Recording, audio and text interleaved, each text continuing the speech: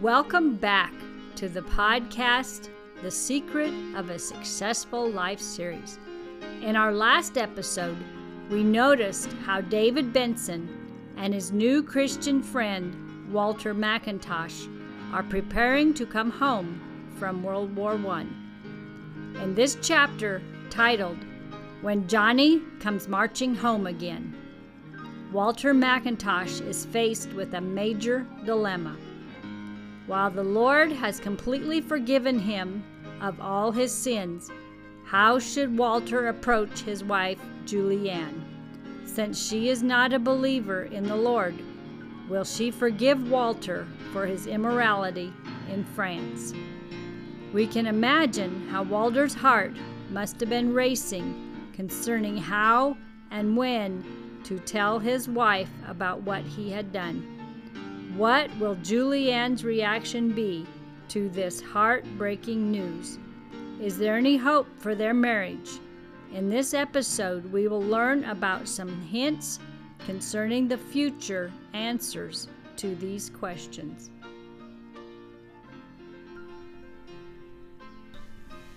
Moving over 1 million men across the ocean is not a job that happens quickly. With the war over in November, it would still be the late spring of 1919 before David and Walter's unit would make the voyage back home. Parting at Chicago, the two promised to stay in touch and pray for each other. Both men had challenges to meet, with the most difficult one at the moment being how Walter would tell his sweet Julianne about the war. When Walter stepped off the train, he was soon hugged by a beautiful woman with a 2-year-old boy. His sweet Julianne and his son had come to meet him at the station. Planting a huge kiss on his face, Julianne said, "Welcome home, sweetheart. We're glad you're back."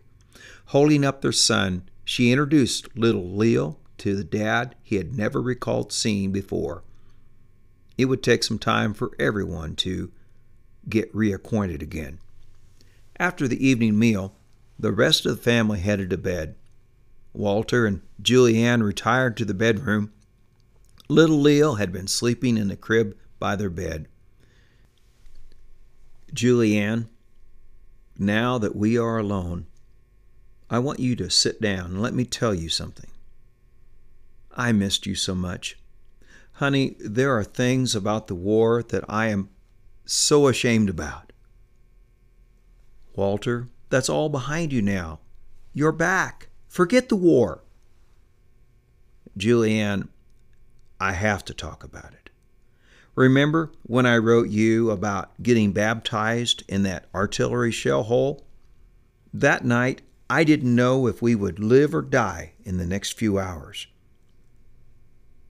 We've never been very religious, but I'm glad you found a faith to help you." "Julianne, you have to let me finish.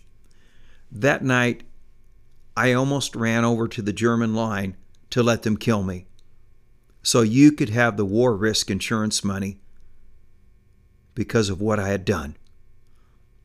If David Benson hadn't stopped me and knocked me out, I would have made it to the German lines."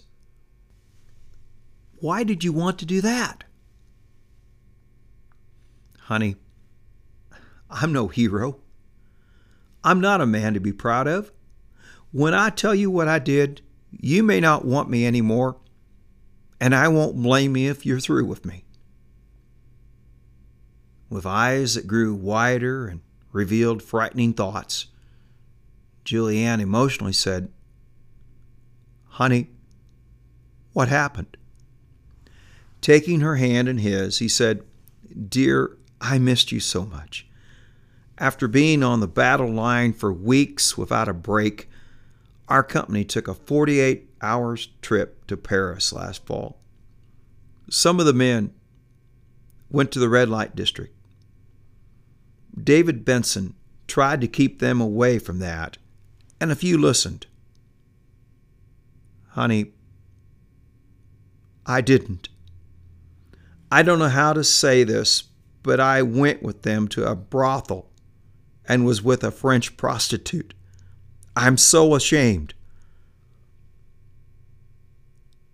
Hearing words she never dreamed possible, Julianne jerked her hand away and moved away from Walter. Letting out a huge sigh, she started to sob uncontrollably. Julianne, you have every right to cry, and even throw me out. After the war ended, David Benson helped me find a preacher here in Chicago, so I wrote to him asking if we could talk to him. Julianne, would you go with me to see him tomorrow? If you would still have me, I want to rebuild the marriage I tore apart. From now on, I will sleep on the floor. Julianne was like a person in shock that could not say anything. Walter realized he could not hold her because of her hurt, so he covered her up and grabbed a blanket to sleep with on the floor. Turning off the light, he told her how sorry he was and that he wanted to rebuild their marriage. The next morning, the tension in Julianne's eyes could be seen by everyone. Walter asked his sister Anna to watch Leo, and Julianne quickly left the apartment with Walter. Catching a ride, they made their way in icy silence to the Turner Street Christian Church. Going to the preacher's office, Minister Smith welcomed them and invited them to sit down across from his desk. So, you were the Walter that wrote from Germany a few months ago, wanting to visit. That was a terrible war. I'm so glad it's over. So what can I do for you today? Walter started by saying he had hurt his wife while overseas and gone to a French brothel. I felt so ashamed afterwards. My friend David Benson tried to talk me out of going, but I was very rude to him. Later, while in the Ardennes offensive, David Benson and I were stationed in a shell hole, and he led me to the Lord, baptizing me right there in that crater. But, sir, I want to rebuild this marriage. While Walter spoke to Preacher Smith, Julianne sat in a cold stare with her arms closely folded in front of her. Sensing the ice in this relationship, the minister took charge of the conversation to say some very pointed things to Walter. Walter, I'm going to say that while it's commendable that you've come to Christ and have confessed your sin to your wife, you have done a very terrible thing to hurt her. I'm fully aware of that, sir. Walter managed to say that much before breaking down in tears. Walter, I have to say that many men coming back from the war have done the same thing you did, but have not told their wives. It's commendable that you did tell your wife. Nevertheless, there's a young woman sitting here today that is deeply hurt. Julianne, you may not want to talk to me, and that's fine. I just want to say how my heart goes out to you for what you are feeling. You may have many emotions right now, and that's normal. Can I use an illustration that I think might help the two of you? Without looking up from the floor, Julianne whispered, Okay. I want you two to notice this desk in my office. What does it look like? Walter, what do you see? It has a nice finish. Yes, it does. Julianne, what do you see? I have to agree with Walter. That desk has a nice finish and looks very nice. But what does that have to do with what we're talking about? That's a good question. You see, I have a hobby of working with wood. I'm glad that you both think this desk looks nice. You should have seen what it looked like when I first found it. The top was split, the finish was bad, and it was close to being thrown out. In fact, that is why I got it for nothing. No one thought there was any hope for this old desk. So I took it home and started to work on the joints. Sanding the needed areas, I removed the old varnish. When I got to the top where it was splitting and breaking, I put glue in the crack and fitted good wood clamps on the top, making it come back together. After a day of drying, the crack was healed. If you look close, you can see the old scar, but you have to look close. With new varnish, this desk looks good, if I say so myself. Now, notice how strong this top is, where it had once been broken. Look at this, Walter and Julianne. That old break is now stronger than the rest of the wood. Here's why I tell this story and have this old desk in my office. You see, this desk was about to be destroyed. Many people would have let it go. But with the right kind of work and conditions, this broken desk has become a good, usable piece of furniture. This desk is not just nice looking, it's very solid and will last for many more years. Now, your marriage has developed a major crack. Some people would let it go to pieces, but with the right work and commitment, your marriage can become stronger than it ever was. Your marriage can be healed. Tell me, Julianne, when was a time when things were going good in your marriage? I would have to say before Walter left for the war. So why was your marriage going well? We used to go out and have fun spending time together. We could trust each other.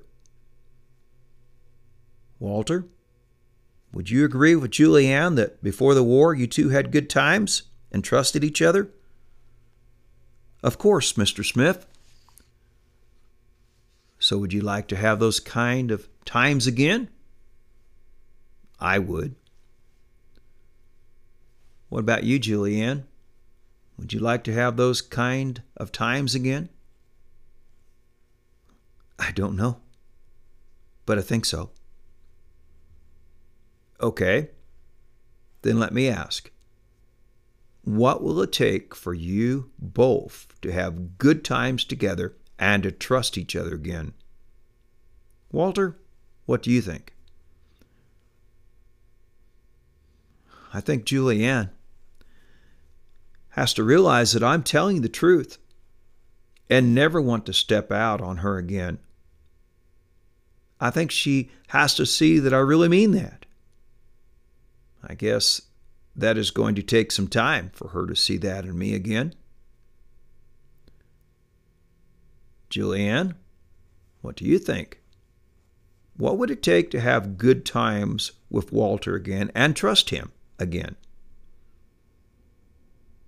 I never thought about that. I guess I will have to think about this for a while.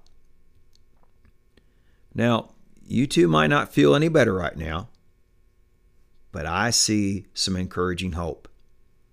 First of all, Walter realizes that this will take some time. Secondly, Julianne, you realize that you have to think about this. That tells me you are open to at least thinking about it. I want to give you a challenge. Walter, I want you to work extra hard to show your wife that you can be trusted. That means that she is going to watch what you do and say. It will take some time to rebuild this relationship, but it can be done. I would like to encourage you to go out and have some fun together. Go to a picture show or walks in the park, something once a week together. Julianne, I want to challenge you to think about giving Walter a second chance. A chance to show you what is really in his heart.